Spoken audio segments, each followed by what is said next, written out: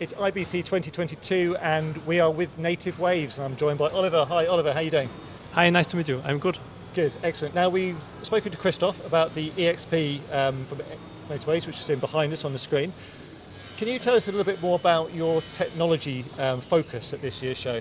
Yeah, I mean, one big focus point was, of course, NativeWaves EXP and the product side with all the cool features like multi-view, second screen synchronization, and of course the new sports experiences for football, cricket, American football.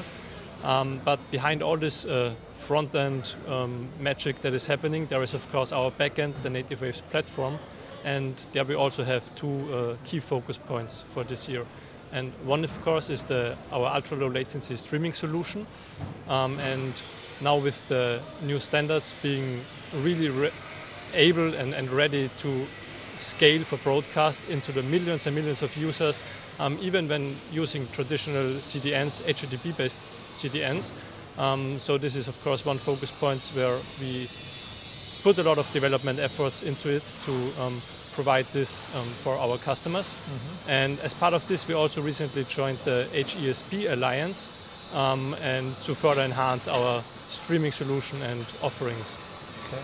And a second point that we also have been focusing is more on the content production side. If you look, for example, on a modern football game or a motorsports race like MotoGP, where you have like one main feed that is already showing some pre-show content, and then you have all the onboard feeds which will only be available once the race really starts. Mm. There are now a lot of video feeds coming in, and somehow this needs to be managed on the operation side. Probably you need to have more than just one operator just to handle the feeds and everything that's connected to that. And what we are doing with the NativeWaves platform is to really automate this whole process from the content production side so that we minimize any efforts for the production teams. And of course, the NativeWaves platform also offers then APIs, so this can easily be integrated into an existing broadcaster system. Yeah, and I guess visitors to this year's show, because we haven't been at IBC for 2 or 3 years now, yeah, they're going to see a whole new different NativeWaves with what you can now offer? Yeah, definitely. So we have a lot of work that we did in the last 2 years since we were here at the IBC, and we are really looking forward to showing this to our customers and all the visitors here at the show. And we're in Hall 5 now. People that haven't been able to travel to Amsterdam, where can they find out more information about your technology?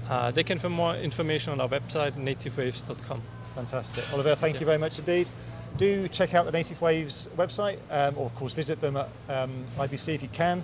And for everything else we're doing, you can check that out at kitplus.com.